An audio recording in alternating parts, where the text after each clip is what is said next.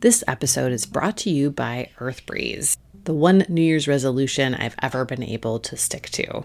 It's completely transformed my laundry experience. Gone are the big, heavy plastic jugs, the measuring out of detergent every time.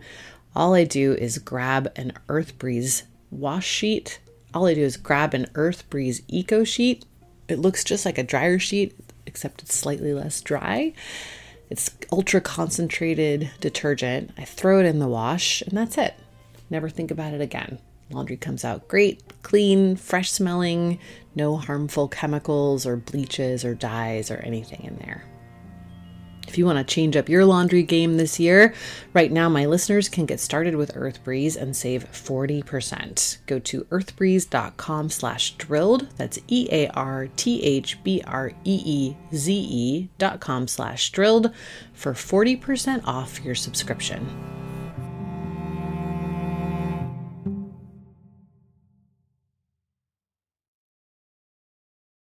Before we get started today, a quick note about another show. I know you probably care about climate change if you're listening to this podcast, so I want to recommend another one that's sharing some of the most powerful ideas about the climate crisis. It's called Countdown, and it's part of TED's global initiative to champion and accelerate solutions to the climate crisis, turning ideas into action.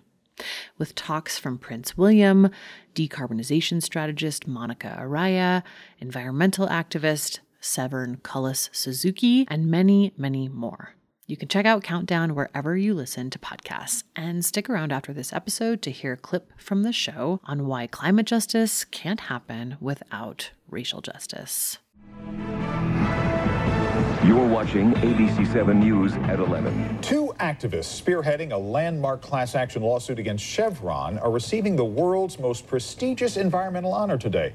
Pablo Fajardo and Luis Llanza are accepting the Goldman Prize in San Francisco today. It is for their efforts to make Chevron clean up what some environmentalists call the world's worst oil-related disaster. This is a clip from the documentary Crude, The Real Price of Oil, about the Chevron litigation in Ecuador. This particular scene shows what happened when Ecuadorian attorney Pablo Fajardo and activist Luis Llanza came to San Francisco to accept the Goldman Environmental Prize. Remember, we mentioned this a couple episodes back. Tonight, Chevron is fighting the claim and the two men who they say have made up their story for their own financial gain. They're frankly a group of con men that have put one past the Goldmans and have been putting it past the media for quite some time now too. Si ustedes consideran, investiguen la vida de Pablo Fajardo. If you deem so, please do investigate the life of Pablo Fajardo. Investiguen la vida de Chevron. And investigate what Chevron's life is. Así que, una vez que ustedes investiguen, darán la respuesta a quién está mintiendo en este caso. Once you investigate, you'll see who is lying in this case. We mentioned last time that one of the many subpoenas that Chevron's attorney, Randy Mastro, filed when Chevron brought on his firm, Gibson Dunn, to help with their defense was for outtakes from this film, Crude. It was a big moment in the case, and today we're going to dig into it in detail with the documentary's filmmaker, Joe Berlinger. Berlinger is a pioneering documentary filmmaker who's made several groundbreaking films, both before and since Crude, including Paradise Lost, Brothers Keeper, Metallica, Some Kind of Monster, and more recently, Conversations with a Killer, the Ted Bundy tapes, and Jeffrey Epstein, Filthy Rich, both for Netflix. Hey, Bob, I can I call you later? I know you're wishing me a happy birthday, but I'm in the middle of a podcast. So. Is it your birthday today? It is my birthday. Oh my God, happy birthday. I started bugging Berlinger to talk to us for this season months ago, and it took a lot of convincing, but ultimately he agreed to do it, and on his birthday, no less. It's no wonder he was hesitant. Mastro and his team made Berlinger's life hell for a couple of years. When they subpoenaed his outtakes, Berlinger fought it. As an independent documentarian, he figured he had First Amendment protections and journalistic privilege. And he didn't want to set a bad precedent for his industry or for journalists in general. He paid a heavy price for that fight, literally and figuratively. That story coming up right after this quick break.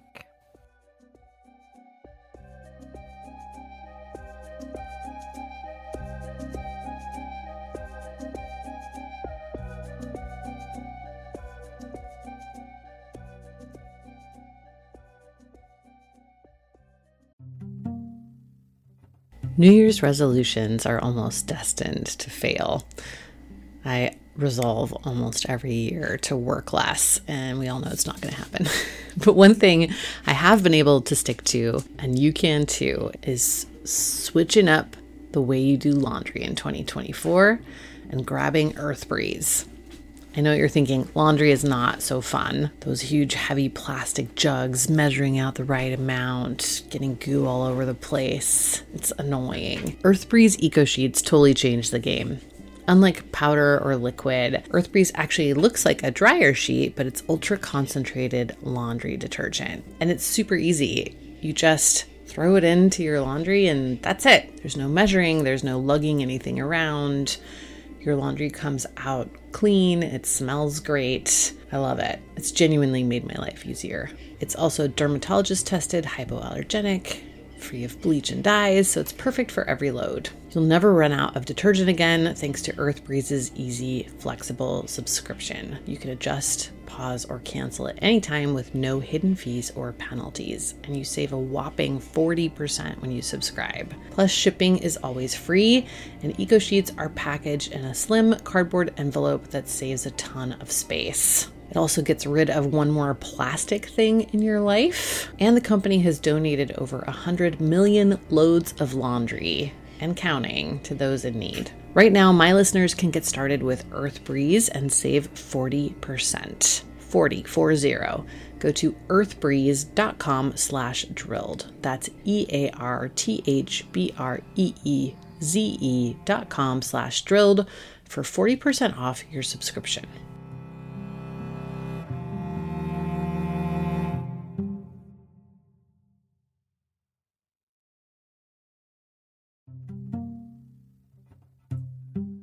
Hi, it's Amy here, and I'm excited to tell you about a new podcast from APM Studios and Western Sounds called Ripple. Such a good idea, this show. In the aftermath of major disasters, there is always a swarm of media attention. The public is captivated by breaking news, there's coverage and controversy, and then the cameras and the public just move on. But the stories are not finished. Ripple is a new series investigating the stories we were told were over. In season 1, the reporting team traveled hundreds of miles across the Gulf Coast to learn the ongoing effects of the 2010 Deepwater Horizon oil spill, which are still impacting many coastal residents more than a decade later. You can listen now to Ripple wherever you get your podcasts.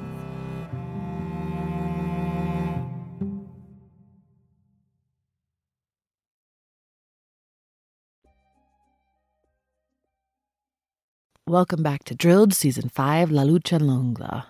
I'm Amy Westervelt. Today we're talking to documentary film director Joe Berlinger, and we're digging into the ramp up to this RICO case that was filed just before the verdict came out in Ecuador. We talked about that a bit at the end of the last episode.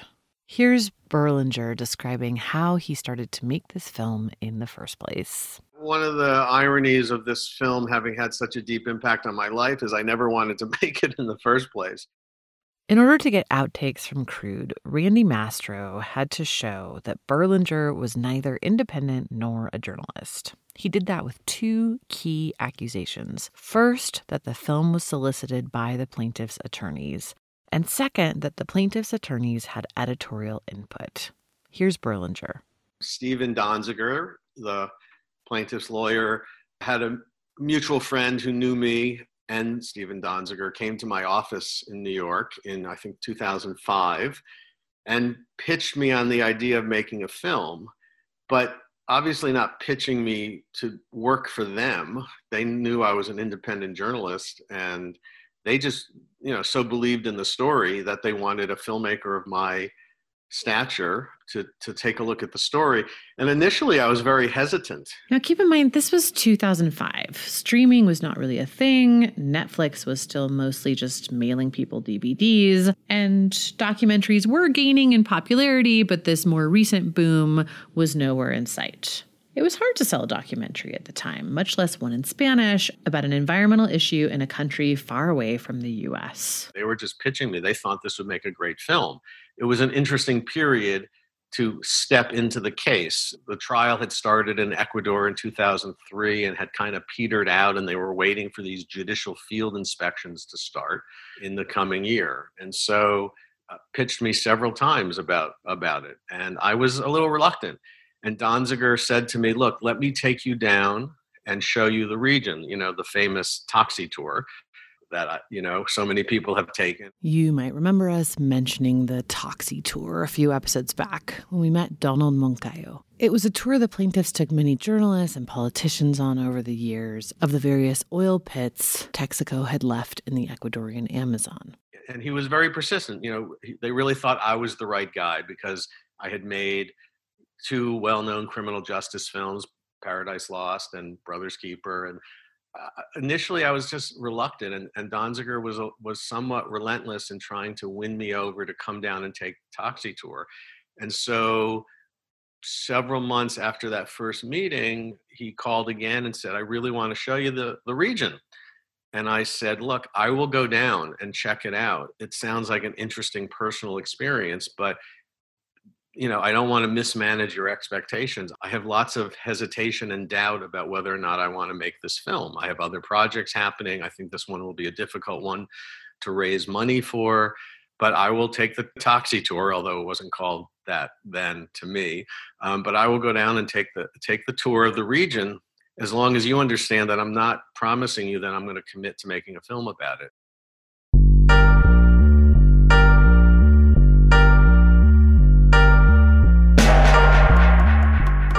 So he went, and when he got to the Amazon in Ecuador, Berlinger says he was shocked by what he saw. I was just blown away by the devastation. I mean, here we are in a pristine, or what was supposed to be this pristine region of the world that everyone talks about, the Amazon being so special and magical. And all I saw was gas flares out of, oil refineries, these pits, these unlined pits all over the landscape, people living over these pits, people dying of cancer.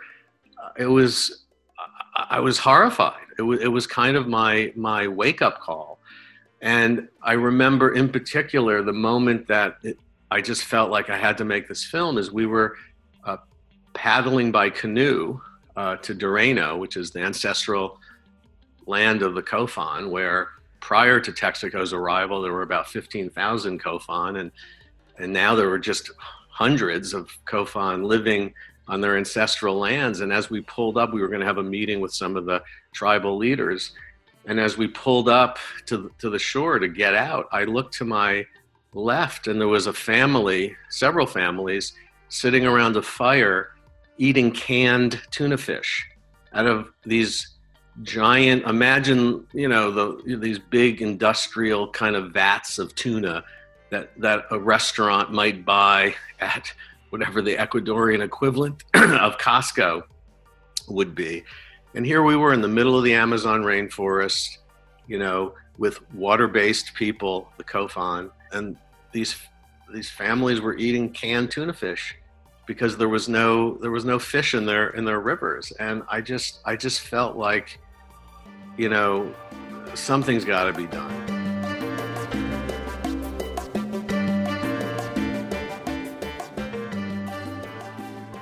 He didn't know how he was going to do it, but Berlinger couldn't shake the feeling that this film needed to be made and that he needed to be the one to make it. I got home and I went upstairs and tucked my child into bed and went to the tap and took a drink of water and looked at the glass of water and thought to myself, these luxuries that we take for granted, these poor people, these water-based people have polluted water. They use water for transportation, for drinking, for bathing, for cleaning. And I just felt like the universe tapping me on the shoulder saying, you, for whatever reason, you're the guy who has to make this movie, and don't worry about fundraising. And in fact, I started the movie with my own resources because I just felt like somebody had to tell this story, because I could not believe what I saw. It was horrifying. Berlinger says the legal proceedings provided some narrative structure and drama to the story, but he was never really interested in making a film about a lawsuit or siding with one side or the other. My style of filmmaking is to show both sides of the story and let the viewer decide.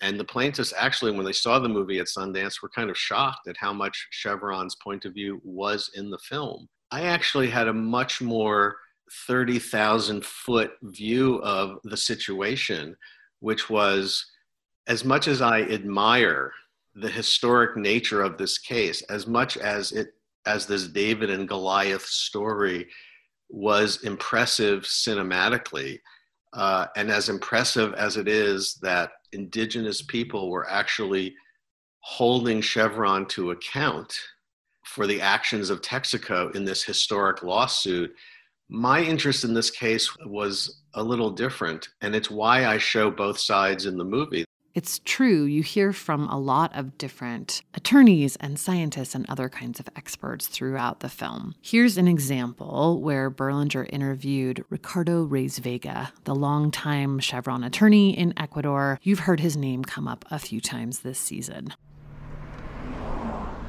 My name is Ricardo Reyes-Vega. I've been with the company for 30 years, practicing law in different countries and jurisdictions. My involvement with Ecuador started in 1991 when our concession was about to expire. We tried really to get an extension for another 10 years. We proposed an additional investment in Ecuador. The government at the time basically thought that they didn't want to do that. And they said, we want to have 100% ownership of the consortium oil fields. It's known that Petroecuador has had a very poor operational record. I mean, the movie's actually quite balanced because for me, there is something deeply disturbing about an environmental calamity of this magnitude. The area, the size of Rhode Island, more oil dumped than 30 times more oil, as I understand it, dumped than the Exxon Valdez incident. And why is it that this environmental calamity is being held hostage to a protracted legal proceeding? If this was, the BP oil spill or the spill outside of Santa Barbara, if this was on the shores of the United States or a European country, there would be immediate environmental remediation, and then the legal proceedings would figure out who's responsible, as happened in this country many times. Meanwhile, these poor people have been held hostage for 30 years to this case, and that was the point of the film. That's why I show both sides. I let each side have their say, but to me, there's something even more fundamentally wrong that the world, we know how important the Amazon is to the Earth's ecosystem, and we are destroying the Amazon, as we all know. And oil extraction is a dirty, messy business. And if this incident had happened anywhere where white people live, it would have been cleaned up, and then they would have figured out the culpability later. My point of view was, look, I am not smart enough to tell you whether or not Chevron has wrapped itself up in enough legal arguments to be legally correct in this situation. But there is a moral issue here. With such devastation, why are we not cleaning it up now and figuring out the legal responsibility later? That's really is the point of view of the movie, and why the irony that I was castigated as a shill and a propagandist for the plaintiffs is just so fundamentally wrong.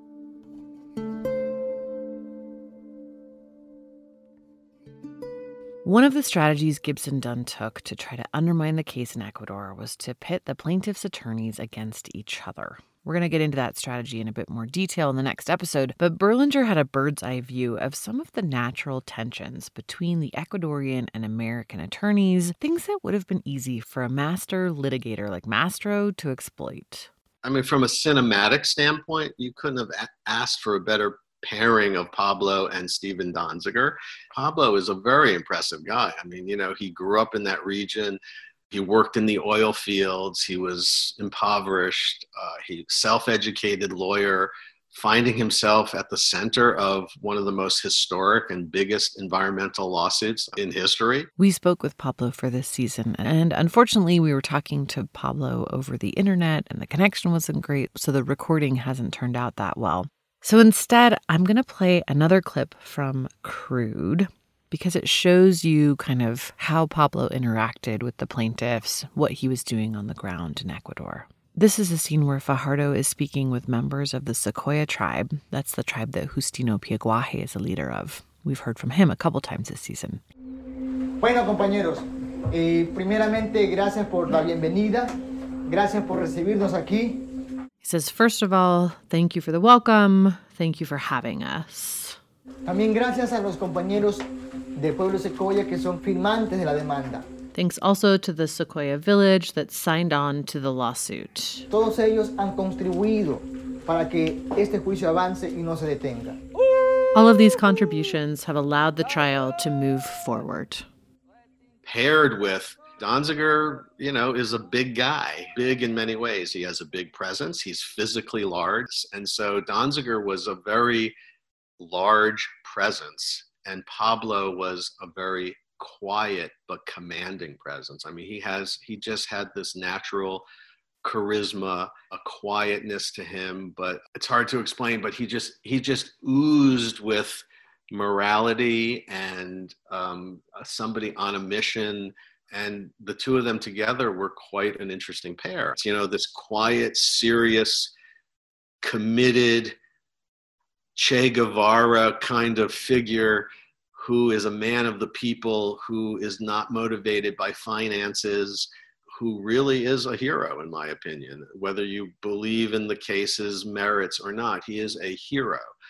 And Donziger, also is heroic, but I think is a much more complicated figure.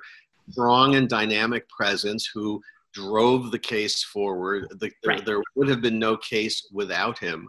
But he's a package, and there was some stuff that I think rubbed the Ecuadorians the wrong way, and it was a very complicated relationship that I observed. Not the least of which is something that's not Donziger's fault, but this whole white savior thing in a country that was trying to throw off the yoke of colonialism. Yeah, totally. Here you had this big, tall, aggressive white guy telling them what to do. And on the one hand, they needed that counsel, but on the other hand, I think it rubbed people the wrong way as well. But there would have been no case without Donziger. Mastro argued that there would have been no documentary without Donziger either. And Donziger did pitch Berlinger the idea of doing a documentary, and he did show him around in Ecuador. But importantly, Berlinger says he paid his own way for that initial Toxie tour trip that convinced him to make the film.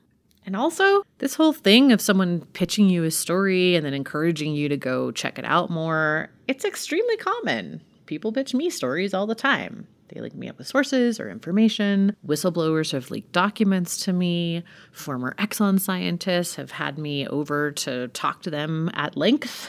None of that means that I work for any of these people, or that covering a story that I get pitched somehow erodes my First Amendment rights as a journalist. In my court papers where I lost my subpoena battle, they deemed I was not a journalist because Donziger solicited the movie from me and used verbiage to make it seem like somehow they paid for the movie or they hired me to do the movie.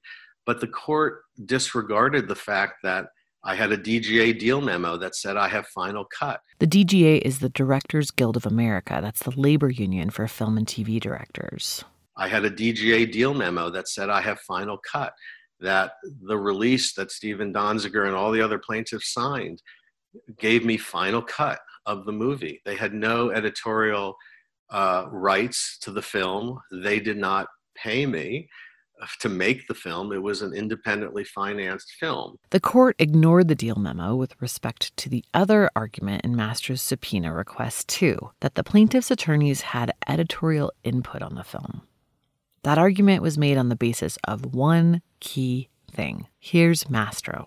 So, Joe Berlinger produces Crude, and it shows on the festival circuit. Then it comes out on Netflix. And a curious thing was picked up by the Chevron team.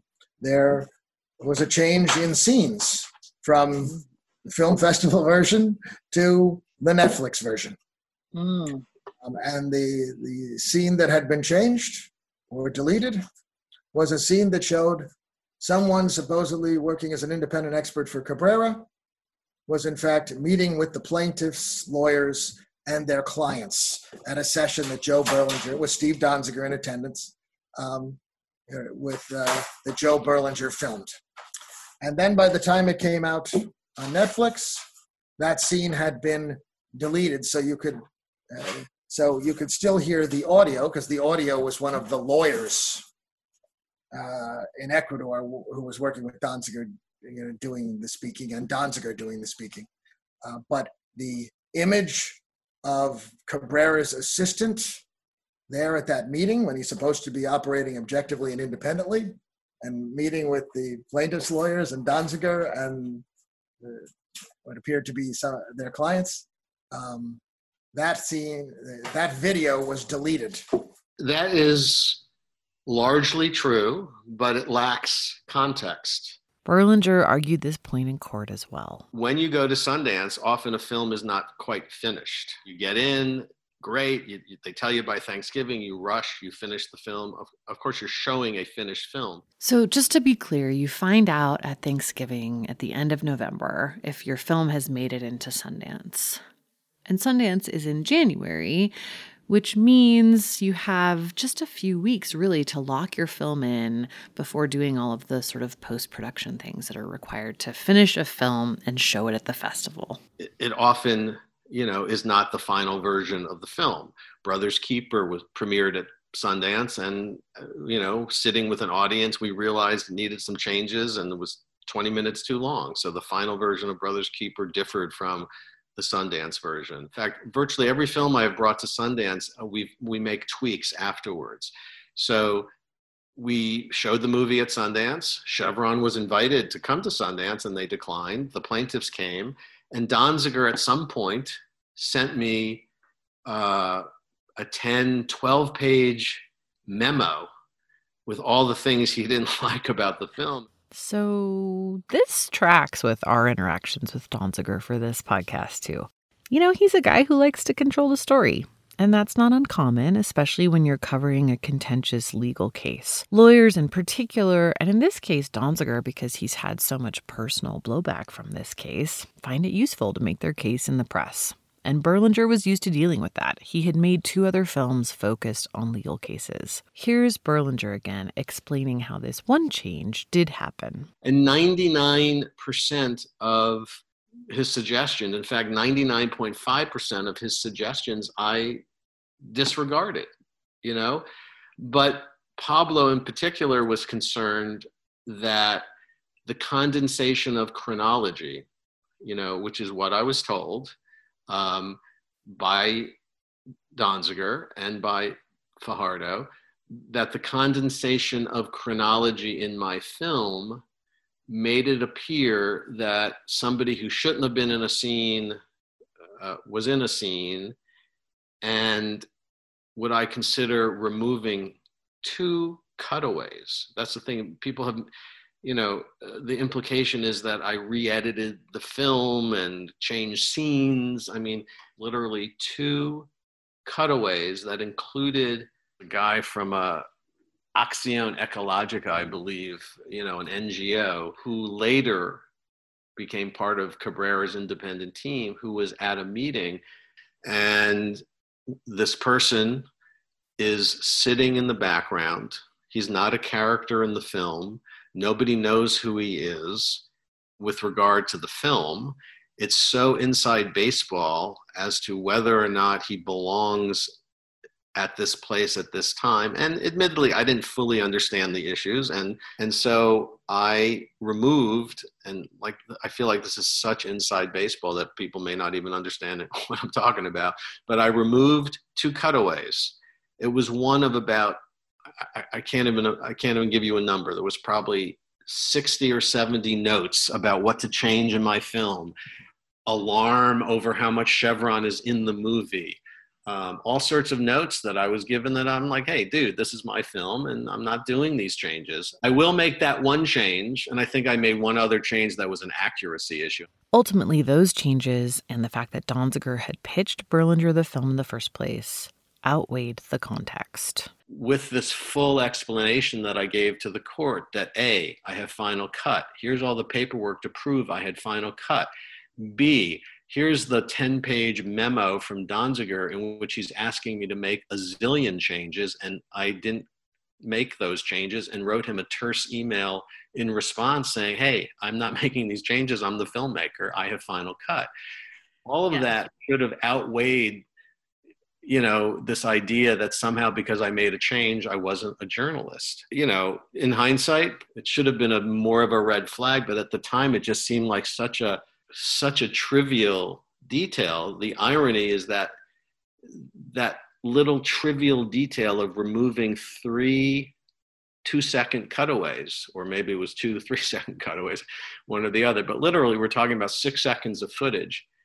The fight over those 6 seconds and how they defined Berlinger's relationship with the plaintiffs dragged on for years and really punished Berlinger. On several occasions, as my kids were getting off the bus, a private detective, or seemingly so, somebody in a flashy red BMW, being as conspicuous as possible, would screech up to our driveway and take photographs of my kids getting off the bus and walking up the driveway. Now, this was during my court proceeding. Can I say Chevron was responsible for it? No. Can I say Gibson Dunn was responsible for it? No. But it happened. There were times where I felt my phone was being tapped. I heard the distinct clicks on my phone that just didn't sound right. I was investigated by Kroll, a corporate investigator. Documentarians and investigative journalists are somewhat prepared for this sort of thing. We carry expensive specialty insurance policies, for example, and we have lawyers who look things over for us. But this was way beyond anything Berlinger ever thought he'd be up against. Because it became extremely costly, beyond anything I could have ever imagined. My footage was subpoenaed. I fought, lost, appealed, lost. And then after the footage was turned over at some point, they then went after my computer. I lost, appealed, lost, and had to turn the contents of my computer over as well. And then in addition to that, because, and this is where the pressure tactics come in, Chevron attorneys were intimating to my attorneys that they might seek criminal action against me. Okay, so this is really worth paying attention to. Berlinger wasn't being accused of fraud himself or of libel or various other crimes, but Chevron was hinting that they could use misprision. When you observe a fraud, you're supposed to have sort of a legal responsibility to report it, and if you don't, that's called misprision. The idea that a documentary filmmaker could be guilty of this crime simply by filming other people who may or may not be engaging in some kind of fraudulent activity is pretty scary when you think about it. So their theory of the Donziger case and the plaintiff's case was that it was fraudulent. It was a fraudulent case, that the cancer claims were fraudulent, that the entire basis for the case was fraudulent. And so I, as a documentarian, who by definition is an observer, so that I, as a documentarian observing fraud, was therefore a party to fraud. That's something that could really undermine quite a bit of investigative documentary filmmaking or journalism. You have one of the largest corporations in America threatening to bring criminal charges against you, or intimating, I should say. it was scary. And luckily that didn't go anywhere. But I remember turning to my wife at one point and saying, if something doesn't turn around, we could lose everything. Again, I wasn't being sued for libel or defamation. I wasn't being sued for wrongdoing. I was defending the turning over of my footage to an interested party in somebody else's litigation. And, it took a lot out of me. Ultimately, the courts didn't think Berlinger's deal memo or the fact that he had ignored the vast majority of Donziger's notes outweighed the fact that he had changed this one scene and that Donziger had initially pitched him the story. The Second Circuit Court of Appeals ruled that he had to hand over his outtakes, although he was able to narrow that request down a little bit. He had to hand over his computer, too. I mean, here's an example that just still makes my head spin. After I lost the footage case, they then used the footage to justify getting my laptop, the contents of my computer. And so these discovery, and I lost. I appealed, I lost. And, these discovery experts walked into my office, wearing skinny black ties like Men in Black. It was just really bizarre. I had to, me and several others on the team had to hand over our computers where they sucked down the entire contents of my laptop. The court had approved about 100 key search terms, but some of them were very vague. Like, for example, because one of the experts who had worked on the case in Ecuador was named Charles Kalmbacher, Charles was a search term. Well, Berlinger's financial account was with Charles Schwab, and he didn't want Chevron to have access to all of his financial files. So he had to make something called a privilege log, which meant he had to pay lawyers lots of money to go through all of the documents on all of his devices and prove to the court that things like bank statements and love letters to his wife and various other personal items should not be handed over to Chevron as part of this case. And I had to pay my lawyers lots of money to go through all the things that were captured by these search terms and prove to the court why those are privileged communications or irrelevant communications that shouldn't be turned over to Chevron. I mean, it was an insane process. The cost of that kind of litigation is just not something most journalists or filmmakers can afford. Just to put this in perspective, the movie Crude cost about $1.2 million to make, and Crude the lawsuit ended up costing an estimated $1.3 million. So this kind of thing can be crushing financially. And keep in mind, Berlinger wasn't even really the focus of this RICO case. He wasn't being accused of doing anything himself. He just didn't want to hand over his footage to be used in someone else's case. This type of scorched earth strategy was exactly the sort of thing that the lawyers and the PR experts had been brought on by Chevron to do. Even just having these sort of army of lawyers you need to scour footage and notice a 6-second difference between the Sundance and Netflix versions of the film requires pretty deep pockets. I mean, I give the Chevron lawyers a lot of credit for noticing it because it's like astounding to me that they did. But it ended up being the linchpin that turned this case, meaning my case, about having to turn all my footage over, because they used that fact quite successfully to discredit me as a journalist, which in turn, made me not protected as a journalist under the journalist privilege. That's the thing. Berlinger doesn't even necessarily blame Mastro or Gibson Dunn for what they did. They were doing what they were hired to do. But he says these kinds of aggressive tactics only underscore why he felt he needed to make this documentary in the first place. Look, they did everything that they should do to defend their client, but it's illustrative of, the focus was changed from the underlying pollution to demonizing anybody who had anything to do with the plaintiffs, and to take the eye off of the central question of the damage, and that we have a system of justice where deep pockets prevail.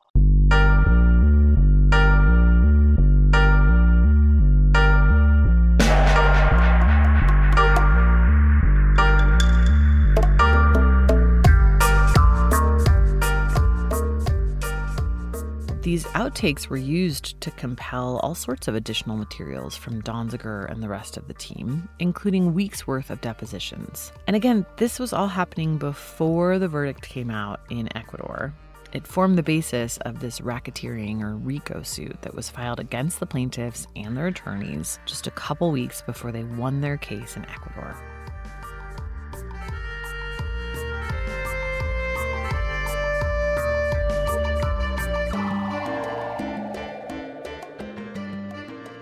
We're going to get into the details of that next time. I think if I had it to do over, I would advise my client to completely protest the trial. And unfortunately, Stephen didn't have that option because Stephen lives in New York and he's subject to the jurisdiction of the court and he has to defend the case.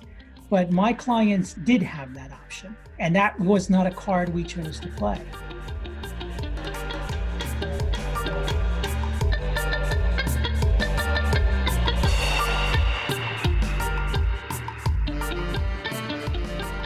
Drilled is an original production of the Critical Frequency Podcast Network.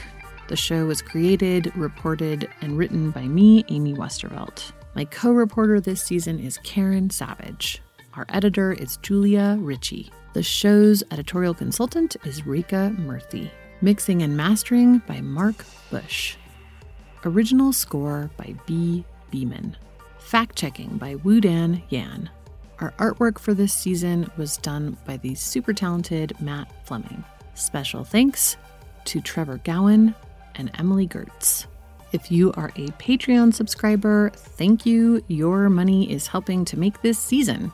And as a special thank you to Patreon members, we're providing a variety of benefits, including bonus content and early access to episodes in this season. If that sounds appealing to you, or you just want to support our work, go over to patreon.com/drilled and sign up. We also have some merch associated with that. You can find stories, documents, and photos related to this season on our website at drillednews.com. That's it for this time. Thanks for listening, and we'll see you next week.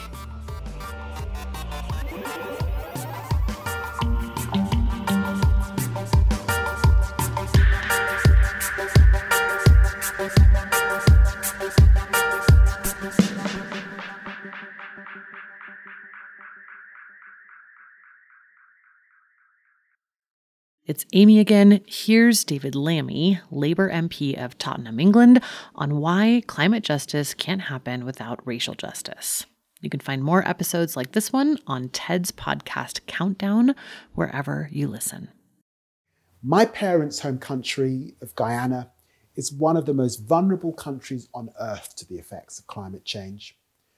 So far, Guyana has contributed relatively little to the climate emergency, but it's one of the countries facing the most serious threats from it. While the annual carbon dioxide emissions per head in the United States is a staggering 16.5 metric tons, in Guyana it's just 2.6. It is a pattern repeated across the globe.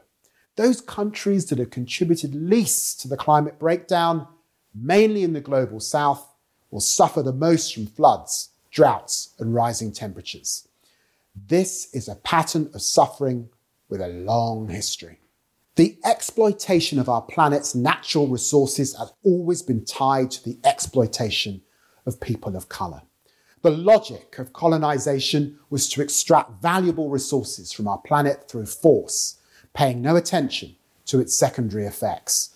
The climate crisis is, in a way, colonialism's natural conclusion. The solution is to build a new coalition made up of all the groups most affected by this emergency. Black people in American cities who are already protesting that they cannot breathe. People of colour in Guyana watching sea levels rise to the point where many of their homes become uninhabitable.